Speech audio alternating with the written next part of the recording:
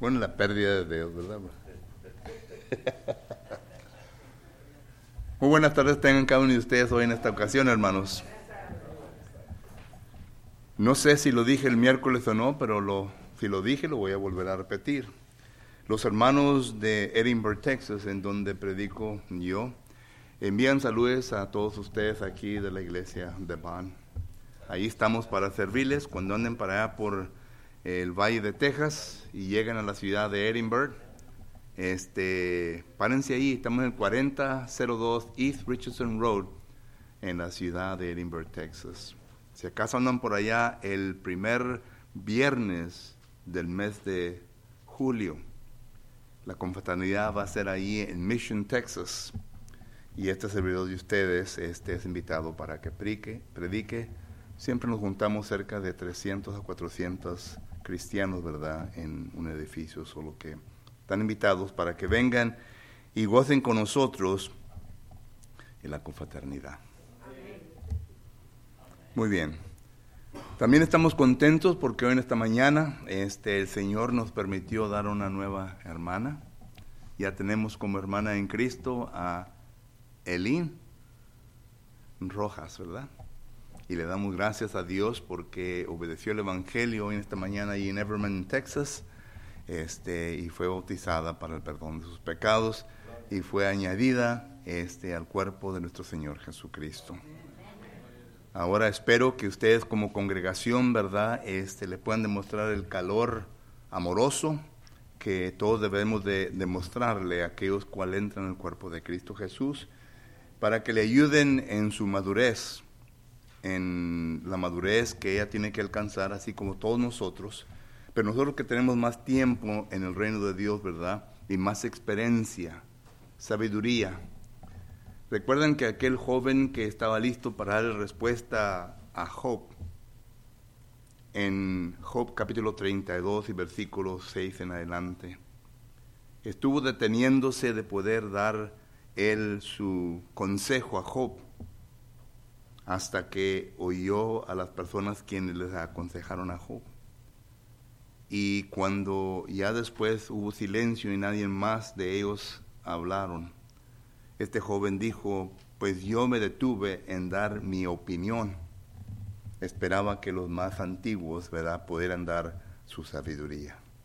Y noten que en ese versículo habla de dos cosas.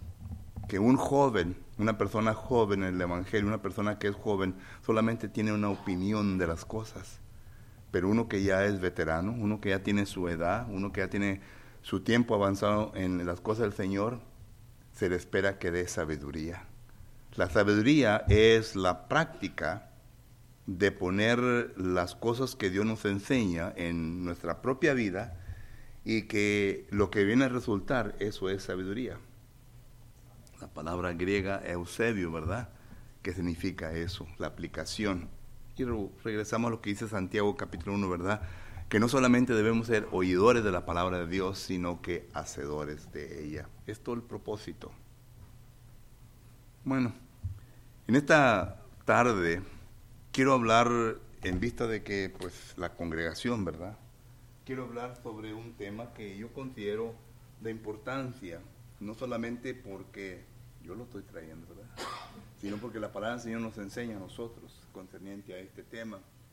Y le he titulado simplemente, por falta de algo más elocuente, ¿verdad?, como dicen, ¿verdad?, característica, otra vez, brother,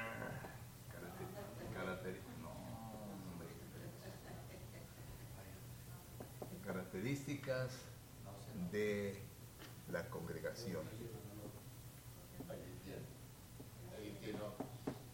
Aquí tiene. ¿Dónde está, brother? ¿Al otro lado? Oh, aquí están, brother. I'm sorry, ¿cómo dice la canción? Puro zorrillo, hermano, dice. Ok, características de la congregación. Y lo venimos a sacar de segunda de Juan, capítulo 1 y versículos del 1 al 6. Características de la congregación. Y note lo que dice en la segunda carta de Juan, capítulo 1, pues nomás un capítulo tiene, ¿verdad? Y versículos del 1 al 6, dice la palabra del Señor de la siguiente manera. El anciano a la señora elegida y a sus hijos, a quienes yo amo en la verdad, y no solo yo, sino también todos los que han conocido la verdad, a causa de la verdad que permanece en nosotros y estará para siempre con nosotros.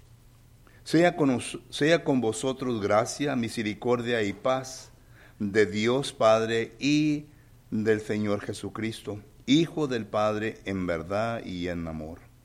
Versículo 4.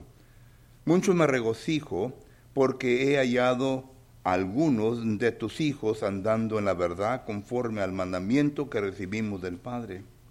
Y ahora te ruego, Señora, no como escribiéndote un nuevo mandamiento, sino el que hemos tenido desde el principio, que nos amemos unos a otros.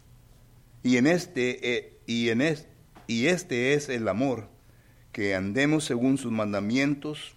Este es el mandamiento, que andéis en amor, como nosotros habéis oído desde el principio. Que el Señor bendiga su palabra. Vamos a ir a Dios en oración. Oremos. Bendito y eterno Dios, en esta ocasión, Padre Santo, necesitamos su ayuda, eterno Dios. Queremos que usted, eterno Dios, dirija a este servidor suyo en pensamiento y la manera, eterno Padre, en cómo voy a comunicar tu verdad en esta ocasión. Te ruego pues, eterno Padre, que me traiga a mi mente las cosas que son necesarias para poder, eterno Dios, enseñar y predicar únicamente el mensaje que está escrito en esta página. Le ruego pues, Padre Santo, por aquellos quienes habrán de escuchar en esta ocasión, que usted, eterno Dios, les ayude a entender su mensaje y que así, Padre Santo, pueda no solamente llegar a nuestro entendimiento, sino que podamos asimilarlo en nuestra vida y ponerlo en práctica. Por lo tanto, eterno Dios, le ruego pues que si en esta tarde se encuentra alguna persona, miembro del cuerpo de Cristo Jesús, o visitante, eterno Padre, en necesidad de cumplir con aquello lo cual usted le habrá de poner en su mente y corazón, le ruego pues, eterno Dios, que usted recoja su fruto. Y así, eterno Padre, que su nombre sea honrado y glorificado. En Cristo Jesús le ruego y le pido por todo esto, eterno Padre. Amén. El apóstol Juan fue una persona que vivió muchos años y según la historia de los padres apostólicos, porque es la cual tenemos y la cual podemos ir para que pueda confirmar algunas cosas que los versículos de la palabra del Señor nos enseñan, pero tenemos que inferir, y en la inferencia tenemos que buscar la totalidad, la unidad de la Biblia para poder llegar a una conclusión. No solamente podemos leer un versículo y llegar a una conclusión que esté fuera del concepto bíblico. Tiene que estar de acuerdo conforme a la palabra del Señor. Y por eso es que cuando leemos textos que vienen a inferir ciertas cosas, y recuerde que cuando hablamos sobre la autoridad escritural, o sea, cómo establecer la autoridad religiosa, tenemos este mandamiento directo, en el cual pues no hay nada que decir, ahí está en blanco y negro. Tenemos ejemplos bíblicos, y claro que tenemos que hablar un poco más de esto para entenderlo, ¿verdad? Y tenemos también la inferencia, y claro que viene la conveniencia. Son 4 cosas en cómo usted y yo como cristianos podemos establecer la autoridad bíblica. Y claro, ¿verdad? Con todo esto tiene que tener la unidad de la palabra del Señor, tanto el Antiguo como el Nuevo Testamento. Entonces, cuando digo de que es Juan el apóstol quien escribe esta carta, tenemos ciertas evidencias internas, y las evidencias internas son simplemente el estilo de escrito que miramos tanto en el Evangelio según Juan, en Apocalipsis y en las cartas. Juan es el que viene a exaltar más la palabra aletheia, que es la palabra verdad, la palabra griega aletheia. Juan es el que viene a exaltar más la palabra logos que la palabra el verbo. Juan es el que viene a exaltar más la palabra cordero, el cual es Jesucristo. Si usted lee el Evangelio según Juan, si lee las cartas juaninas, como le decimos, ¿verdad? Las cartas de Juan y Apocalipsis, usted va a mirar claramente este estilo de escrito. Y podemos llegar a la conclusión de que es Juan el que escribe esto. Pero cuando vamos a fuentes seculares, como los padres apostólicos, pues tenemos a Tertuliano, tenemos a Orígenes, tenemos a otros padres apostólicos que nos dan a entender que es Juan el que escribe el Evangelio de Juan, según Juan, las cartas primera y segunda y tercera de Juan y Apocalipsis. Por eso digo yo que es Juan el autor de esta carta. Y le está escribiendo, como dice aquí en el versículo 1, dice, el anciano a la iglesia elegida. Y miramos la palabra anciano y lo damos a entender, bueno, ¿será un anciano de la iglesia o un anciano de edad? La palabra es la palabra presbiterios, la cual se refiere a ambos. Se refiere a una persona de madurez, una persona que tiene edad, pero que refleja la madurez en su vida, pero también se refiere a un anciano de la iglesia de Cristo. Y los padres apostólicos afirman de que el apóstol Juan fue un anciano en la iglesia de Éfeso. Esto nos da a entender que la señora se refiere a la iglesia que estaba en Éfeso. Y es interesante porque cuando leemos la carta de Apocalipsis, la primera iglesia a la cual el apóstol Juan se dirige, ¿verdad?, es a la iglesia de Éfeso, que ha perdido su primer amor. Si conocemos toda la historia de Juan, Juan era un predicador, un enseñador que enseñaba lo que Jesucristo le había enseñado en forma de doctrina. Eso lo entendemos completamente. Y por causa de su manera de enseñar la palabra de Dios como debía haber enseñado, fue expulsado a la isla de Patmos. Eso lo leen en Apocalipsis capítulo 1, versículo 9. Pero como dice Cristina, ¿verdad?, ese es otro show, ese es otro estudio. Pero lo digo, ¿verdad?, para que entendamos quién es el que está escribiendo esto. Es una persona dedicada a la voluntad de nuestro Señor Jesucristo. Y claro que ya estaba viendo dentro de la iglesia de Éfeso ciertas características que no estaban de acuerdo a la palabra de Dios. No sé si usted ha leído la historia secular de la historia de la iglesia cristiana. Y no me estoy refiriendo a la historia de las denominaciones, me estoy refiriendo a la iglesia de Cristo. Si acaso usted lee, hay un libro muy bueno, un libro así grueso, ¿verdad? Se llama, el autor es Wilkinson, pero habla de la historia de la iglesia de Cristo, y según él, en todos sus estudios que tuvo, allí en la ciudad de Éfeso fue por primera vez en donde se empezó eso del obispado, o sea, de la iglesia universal que ahora conocemos como la iglesia católica. Y de ahí se esparramó todo, ¿verdad? Y es interesante porque el apóstol Pablo, ¿a quién es el que advierte, ¿verdad?, cuando él ya está listo para ser despedido? A los ancianos de la iglesia en Éfeso. Hechos capítulo 17 o Hechos capítulo 20 los llama, el versículo 17 en adelante, los llama, ¿verdad?, para exhortarles. Y dice, y dentro de vosotros, Hechos capítulo 20, versículo 29, dentro de vosotros saldrán hombres perversos que enseñarán algo diferente. Solo que todo eso, ¿verdad?, si uno pone los pedacitos de rompecabezas y se retira un poquito para atrás, comienza a ver claramente la historia que se está formando y se está llevando a cabo. Pero el apóstol Juan fue un hombre dedicado a la palabra de Dios, a la enseñanza de Jesucristo que le enseñó a él. Y vuelvo a repetir, el apóstol Juan ya miraba los principios de un desvío de la iglesia de Éfeso. Y por eso miramos nosotros, ¿verdad?, que él ahora escribe esta carta.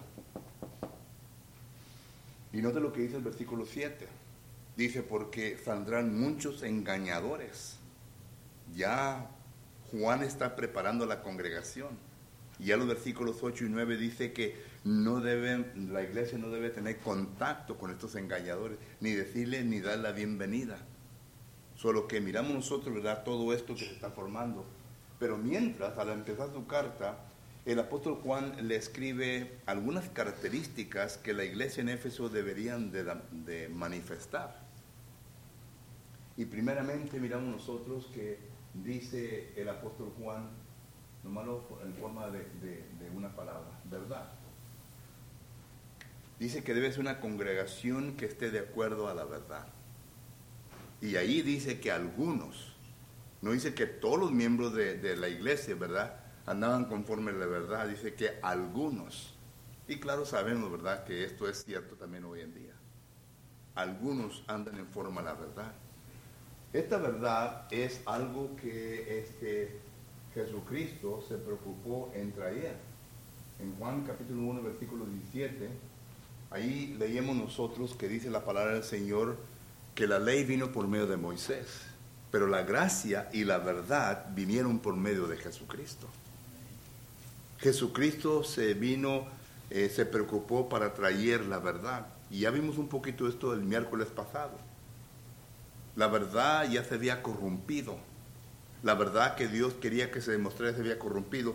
Y se había corrompido porque el judío ya había escrito un libro llamado el Talmud. El Talmud es un libro que tiene 63 tesis. Y estas 63 tesis son solamente argumentos orales de los rabí. Tenía fábulas, tenía otras cosas, ¿verdad?, pero no la palabra de Dios. Y por lo tanto la verdad ya se había corrompido. Jesús vino para demostrar la verdad correcta. Y cuando hablamos de las características de una congregación, la congregación tiene que entender que la verdad es importante, hermanos. Es importante. No podemos desviarnos de la verdad que se ha establecido por Jesucristo. Jesucristo, cuando vino a este mundo, vino y entrenó a sus discípulos concerniente a la verdad. Mateo capítulo 28 y versículo 19 y 20, dice la palabra del Señor: por tanto, ir a todas las naciones, bautizando en el nombre del Padre, del Hijo y del Espíritu Santo, y enseñándoles, versículo 20, y enseñándoles que guarden todas las cosas que yo os he enseñado. La palabra didáscala o didascalalía, que se refiere, ¿verdad?, a enseñanza, instructor, miramos nosotros que se refiere a la verdad. Jesucristo vino a enseñarle la verdad a sus apóstoles. ¿Cuántas veces leímos en el Nuevo Testamento donde dice, Juan capítulo 7, versículo 16, mi doctrina no es mía, sino es del Padre que me ha enviado? Juan capítulo 12, versículo 49, lo que yo hablo no son palabras mías, sino que son palabras del Padre. Solo que Jesucristo se preocupó en enseñar a sus discípulos concerniente a la doctrina. Y si usted lee bien su palabra, la Biblia, ¿verdad?, se da cuenta que en Hechos, capítulo 1, versículo 3, dice que Jesucristo, cuando ya está listo para ascender hacia el cielo, ya esos 40 días que vino a aparecerse a diferentes personas, Él dice que vino a enseñarles, más bien, no enseñarles, pero a volver a recordarles ciertas cosas concerniente al reino. Porque eso era lo que se iba a empezar en esos momentos. 10 días después, la iglesia se estableció y Cristo miró la importancia de enseñar a sus apóstoles concerniente al reino. Pero lo que el texto no nos enseña. Recuerde que cuando leemos la Escritura, hay textos declarativos que nos vienen a declarar ciertas cosas. Pero hay textos también de procedimiento, textos que nos enseñan el procedimiento de lo que ya se ha declarado. Este es un texto declarativo que nos está declarando que Jesucristo le vino a volver a enseñar, tocar los puntos necesarios concerniente al reino. Y entonces la pregunta es, pues, ¿qué le enseñó? Ahí es donde entra la inferencia y tiene que ser de acuerdo a la palabra del Señor, pero no vamos ahorita a hablar de eso. Pero mi punto es de que les enseñó y les enseñó la doctrina. Y entonces cuando ya la iglesia se empieza, noten que en Hechos capítulo 2, versículo 42 dice, y perseveraban todos unánimes en la doctrina ¿de quién? De los apóstoles. Noten que ya se cambia de didascalía a doctrina o a la enseñanza de los apóstoles. que es la misma de Jesucristo. Y esta enseñanza que miramos aquí, ¿verdad? Ya después miramos nosotros, hay varios textos, pero usa el de Tito, capítulo 2 y versículo 1. Noten cómo se le llama: sana doctrina. 1 Timoteo 1:10, sana doctrina. 1 Timoteo 6:3, sanas palabras. Y luego se va a 2 Timoteo capítulo 1, palabras sanas. Y luego se va a Tito y miramos nosotros que esto es lo que ahora viene de mostrar. Bueno, esa es la verdad. Esa es la verdad.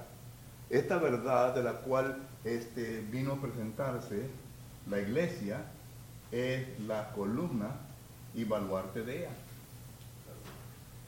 Es la columna y baluarte. Nosotros ahora somos la columna y baluarte. Nosotros ahora tenemos la responsabilidad de enseñar toda la sabiduría de Dios concerniente de Él, ¿verdad?, al mundo. Entonces, la iglesia que estaba en Éfeso estaba perdiendo esto. Algunos se encontraban en la verdad, pero otros ya se estaban desviando. Y si nosotros queremos continuar siendo la iglesia de Cristo y demostrar características de la iglesia de Cristo, nos tenemos que preocupar por la verdad. Nos tenemos que preocupar por la verdad. No podemos enseñar ni predicar nuestra propia opinión. Tenemos que predicar lo que es la palabra de Dios. Muy bien. ¿Es clase o predicación, bro? Lo que quiera hacerlo.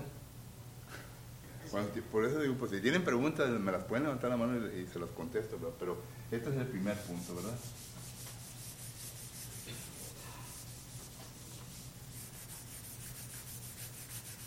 Ahí está, ahora sí, ¿verdad? Ahí se pone, arriba el otro. Ahí está bien, ¿verdad? Ahí está bien, ¿verdad? No se preocupe, ¿verdad? Aquí la hago trabajar. Punto número 2. ¿Qué es lo que el apóstol Juan nos demuestra aquí? Está en el versículo 5. A ver qué.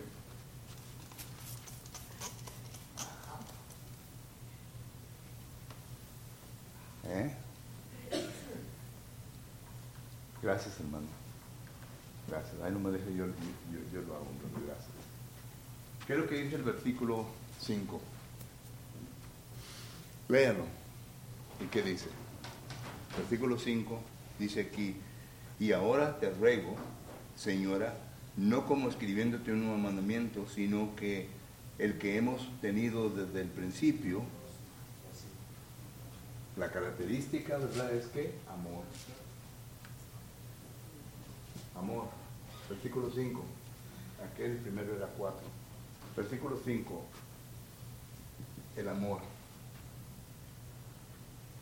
La iglesia de Cristo, hermanos, debemos de amarnos unos a otros. ¿Qué es lo que dice la primera carta de Pedro, capítulo 2, versículo 17? Primera carta de Pedro, capítulo 2, versículo 17, dice la palabra del Señor lo siguiente.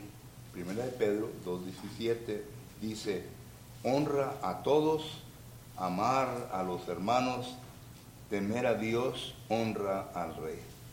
Amar a los hermanos. Tenemos que tener un amor uno para con el otro.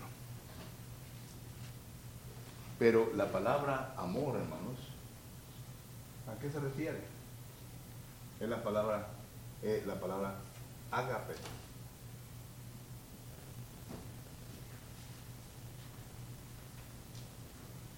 Debemos de amarnos unos a los otros. Según los lexicógrafos, esta palabra tiene la definición de es un amor benevolente. Es decir, de demostrarnos unos a otros lo que se necesita y no lo que se desea. Lo que se necesita. Y claro, ¿verdad?, que cada situación, cada evento va a ser diferente. Porque mientras que un hermano necesite una cosa, el otro va a necesitar otra cosa. Pero esto es la palabra amor, ágape. Entonces, según los lexicógrafos, dice que es un amor benevolente, demostrar lo que se necesita a otra persona. Entonces, este amor lo podemos ver nosotros de la siguiente manera. Cuando hablamos de necesidad dentro de la congregación, ¿de qué estamos hablando?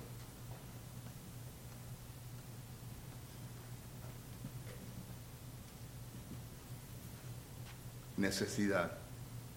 Algunos hermanos necesitan ¿qué? Estudio.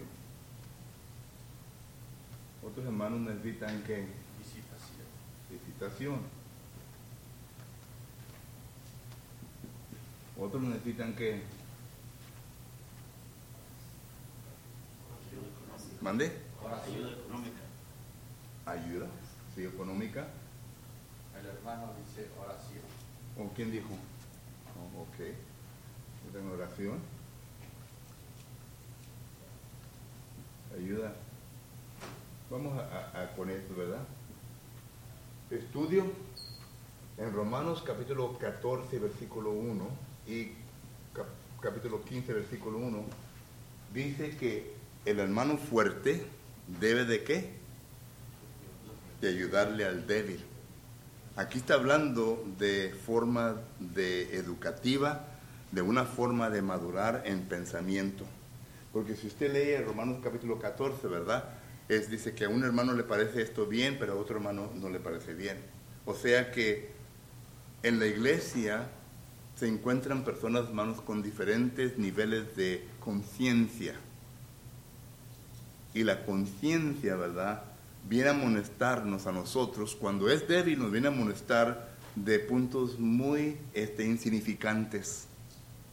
Y cuando nos amonesta la conciencia, entonces nosotros le decimos al hermano o hermana, ¿verdad?, que eso nos ofende cuando realmente no es ninguna ofensa.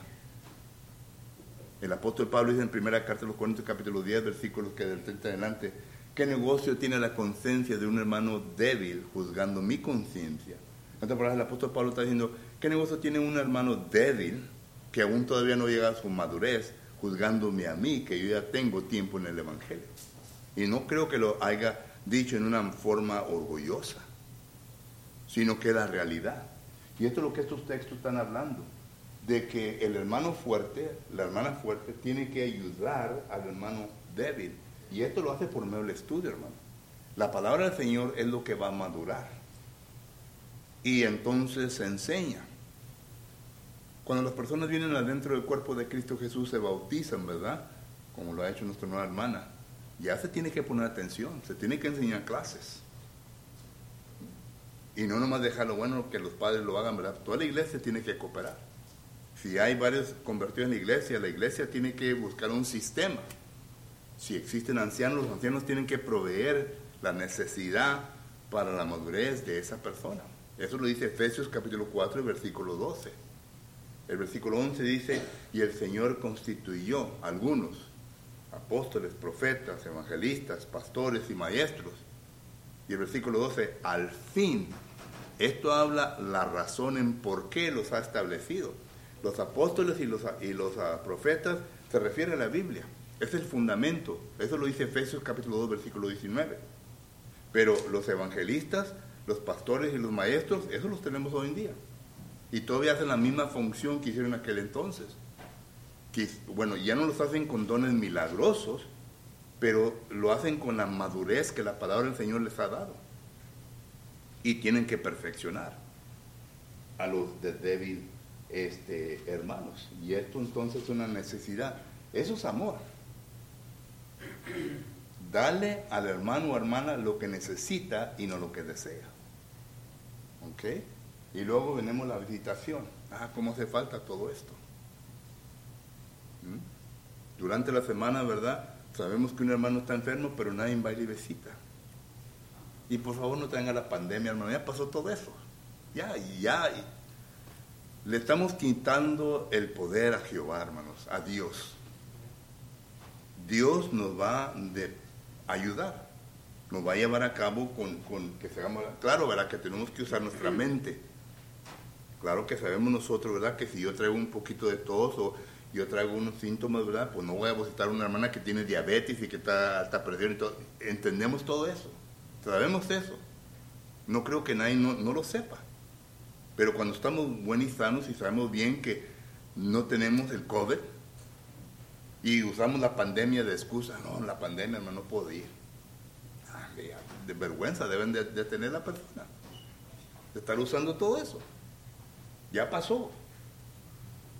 Ya está todo más avanzado que menos. Solo que entonces hay la visitación. Hay la visitación. Y esto, claro que lo tenemos en el libro de Santiago, que es el capítulo 5, ¿verdad? La visitación, visitarnos unos a los otros, la ayuda económica.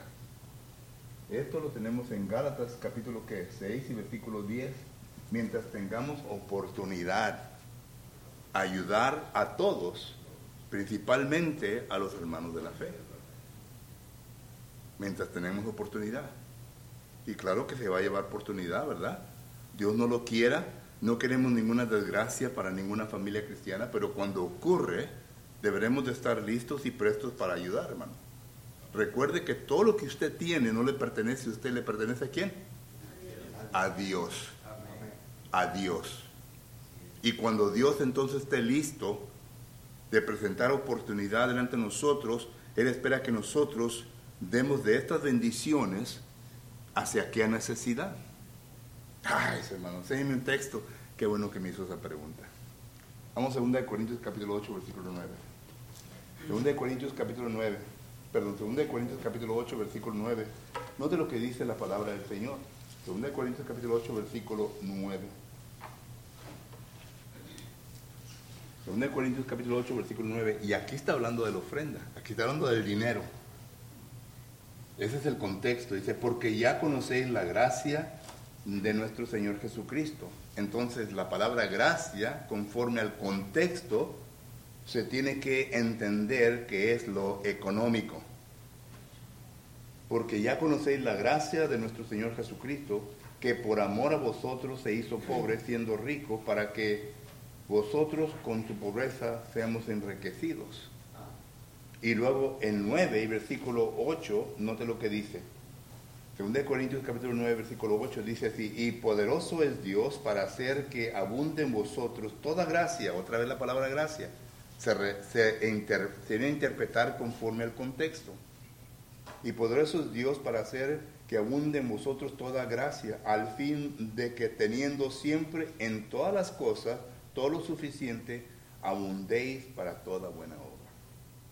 Dios te da para que estés preparado y listo para ayudar en toda buena obra.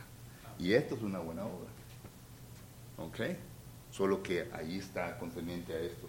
Y la oración, ¿verdad? Pues claro, entendemos nosotros, está Efesios capítulo 6, versículo 18, está Colosenses capítulo 4, versículo 1 en adelante, está primera a los Tesalonicenses, capítulo 5, versículo 17 o 21, donde habla orar sin cesar, ¿verdad? Todos estos versículos enseñan que consiste en la oración. Entonces, hay necesidad. Orar uno por los otros. Aquí, Efesios 6, 18, ¿por quién debemos orar? Por el predicador, por los predicadores.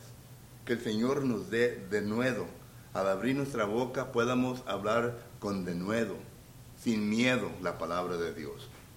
Que no nos detengamos, sino que hablemos concretamente lo que Dios nos ha dado. Que no tengamos miedo. Y Colosenses capítulo 4, versículo 1 en adelante, nos habla concerniente a la oración del cristiano. Y así se va consecutivamente. Solo que el amor se demuestra de esta manera, hermanos. Pero también el amor se demuestra en la disciplina. Eso sí no nos gusta, ¿verdad? Está como un chiste, ¿verdad? Que dice, si Dios demanda sueño, dale sueño al cuerpo.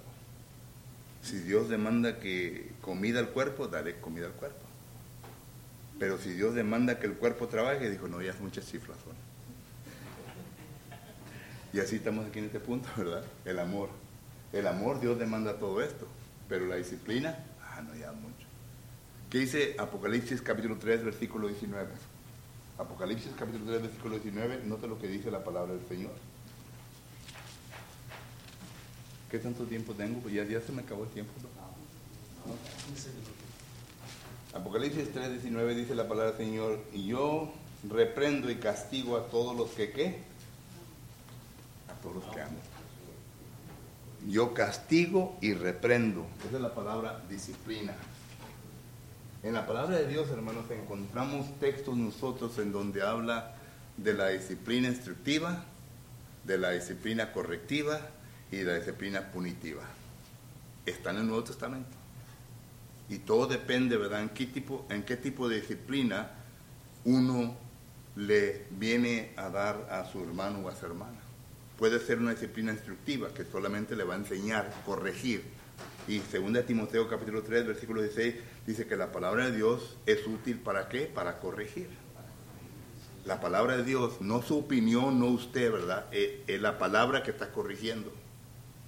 Pero también la palabra del Señor es útil para, dice, instrucción, corrección, corregir a la persona. Instruir, ¿verdad? Enseñar lo que la Biblia dice, pero también corregir cuando hay una desgracia, ¿verdad? Un desvío de la palabra del Señor se viene a corregir. Y esto, claro, ¿verdad? Lo ponemos en Mateo capítulo 18, versículo 15, hasta delante, contendiente a eso. Segunda Tesalonicenses capítulo 3, versículo 6, del hermano que anda desordenadamente. Por lo que todo eso se habla de la corrección, pero también punitiva. Cuando el hermano o hermana, ¿verdad?, no hace caso y tercos, que no van a cambiar, hay que tomar acción drástica. Palabra que se usa en ocasiones que no se gusta usar, ¿verdad?, es excomulgar. Pero nosotros, la iglesia, no estamos excomulgando, sino que la persona ya se ha excomulgado por sí mismo. Solamente estamos dando a saber que ya se excomulgó él o ella mismo de la comunión de Dios. Y es lo que dice Mateo capítulo 18, versículos que 17, 18 por ahí. Solo que entonces, cuando hay amor, ¿verdad?, se lleva a este punto. No solamente esto, porque muchos nosotros, ¿verdad?, cuando hablamos del amor, pensamos solamente, ¿verdad?, lo que es de beneficio para mí, que mi hermano me tiene que enseñar, pero que cuando yo hago mal, también se tiene que aplicar eso. Y de esto muy poco se habla, hermanos, entre las iglesias. Ese es el mandamiento olvidado, la disciplina, que es instructiva, correctiva y punitiva. Muy bien, déjenme irme al tercer punto porque ya se me está acabando el tiempo, ¿ok? ¿Pregunta o comentario? ¿No? Ok. Vamos pues, entonces, a borrar esto, ¿no? ¿Quién dijo? ¿O no? No, está bien. Ok. Vamos con el tercer punto. ¿Qué dice el versículo 6? El versículo 6 habla, si usted lee el versículo ahí, ¿qué es lo que viene a inferir? Y claro que es la obediencia, hermanos. Estamos hablando de características de la congregación. Es una congregación que enseña la verdad, es una congregación que demuestra el amor, pero es una congregación también que es obediente.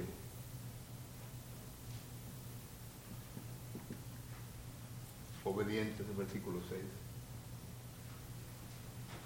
¿Recuerdan el texto de Lucas capítulo 6, versículo 46? Me amáis, Señor. No sé lo que yo digo. Ahí está. Me amáis, Señor, pero no hacéis lo que yo digo.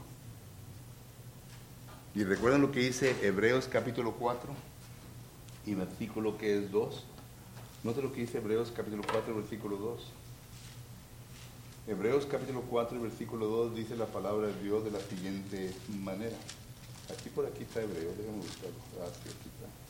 Hebreos 4 y versículo 2 dice así. Porque también a nosotros se nos ha anunciado las buenas nuevas, o la buena nueva, como a ellos, pero no les aprovechó el oír la palabra, por no ir acompañada de fe en los que la oyeron. Y la palabra fe aquí quiere decir convicción y persuasión. Es la palabra pisteos. Es decir, que cuando uno está convencido y persuadido de lo que ha oído, lo va a poner en práctica.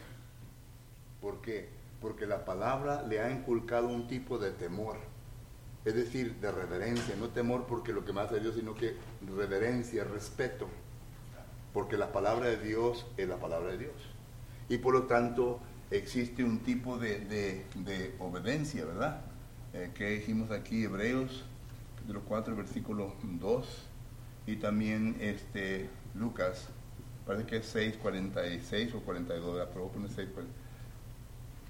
La obediencia, de oír y poner en práctica aquello lo cual hemos oído.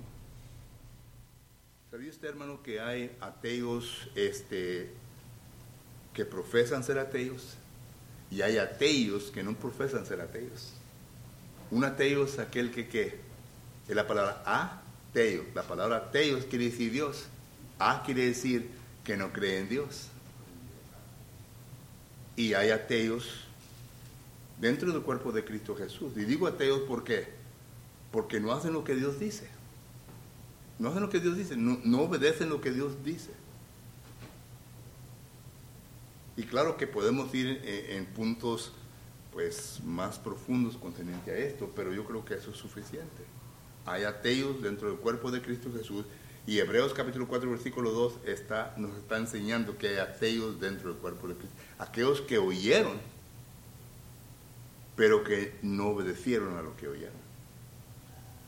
Y cuando no obedecemos lo que escuchamos, ¿qué resulta? Desobediencia. ¿Recuerdan cuando Samuel le dice a Saúl? Primera de Samuel capítulo 15. Ve y conquista una nación, ¿verdad? Y mata todo. Mata niños, mujeres, hombres, vacas, todo. Y luego regresa al rey y dice, ya cumplí con el mandamiento. Y se veía por detrás.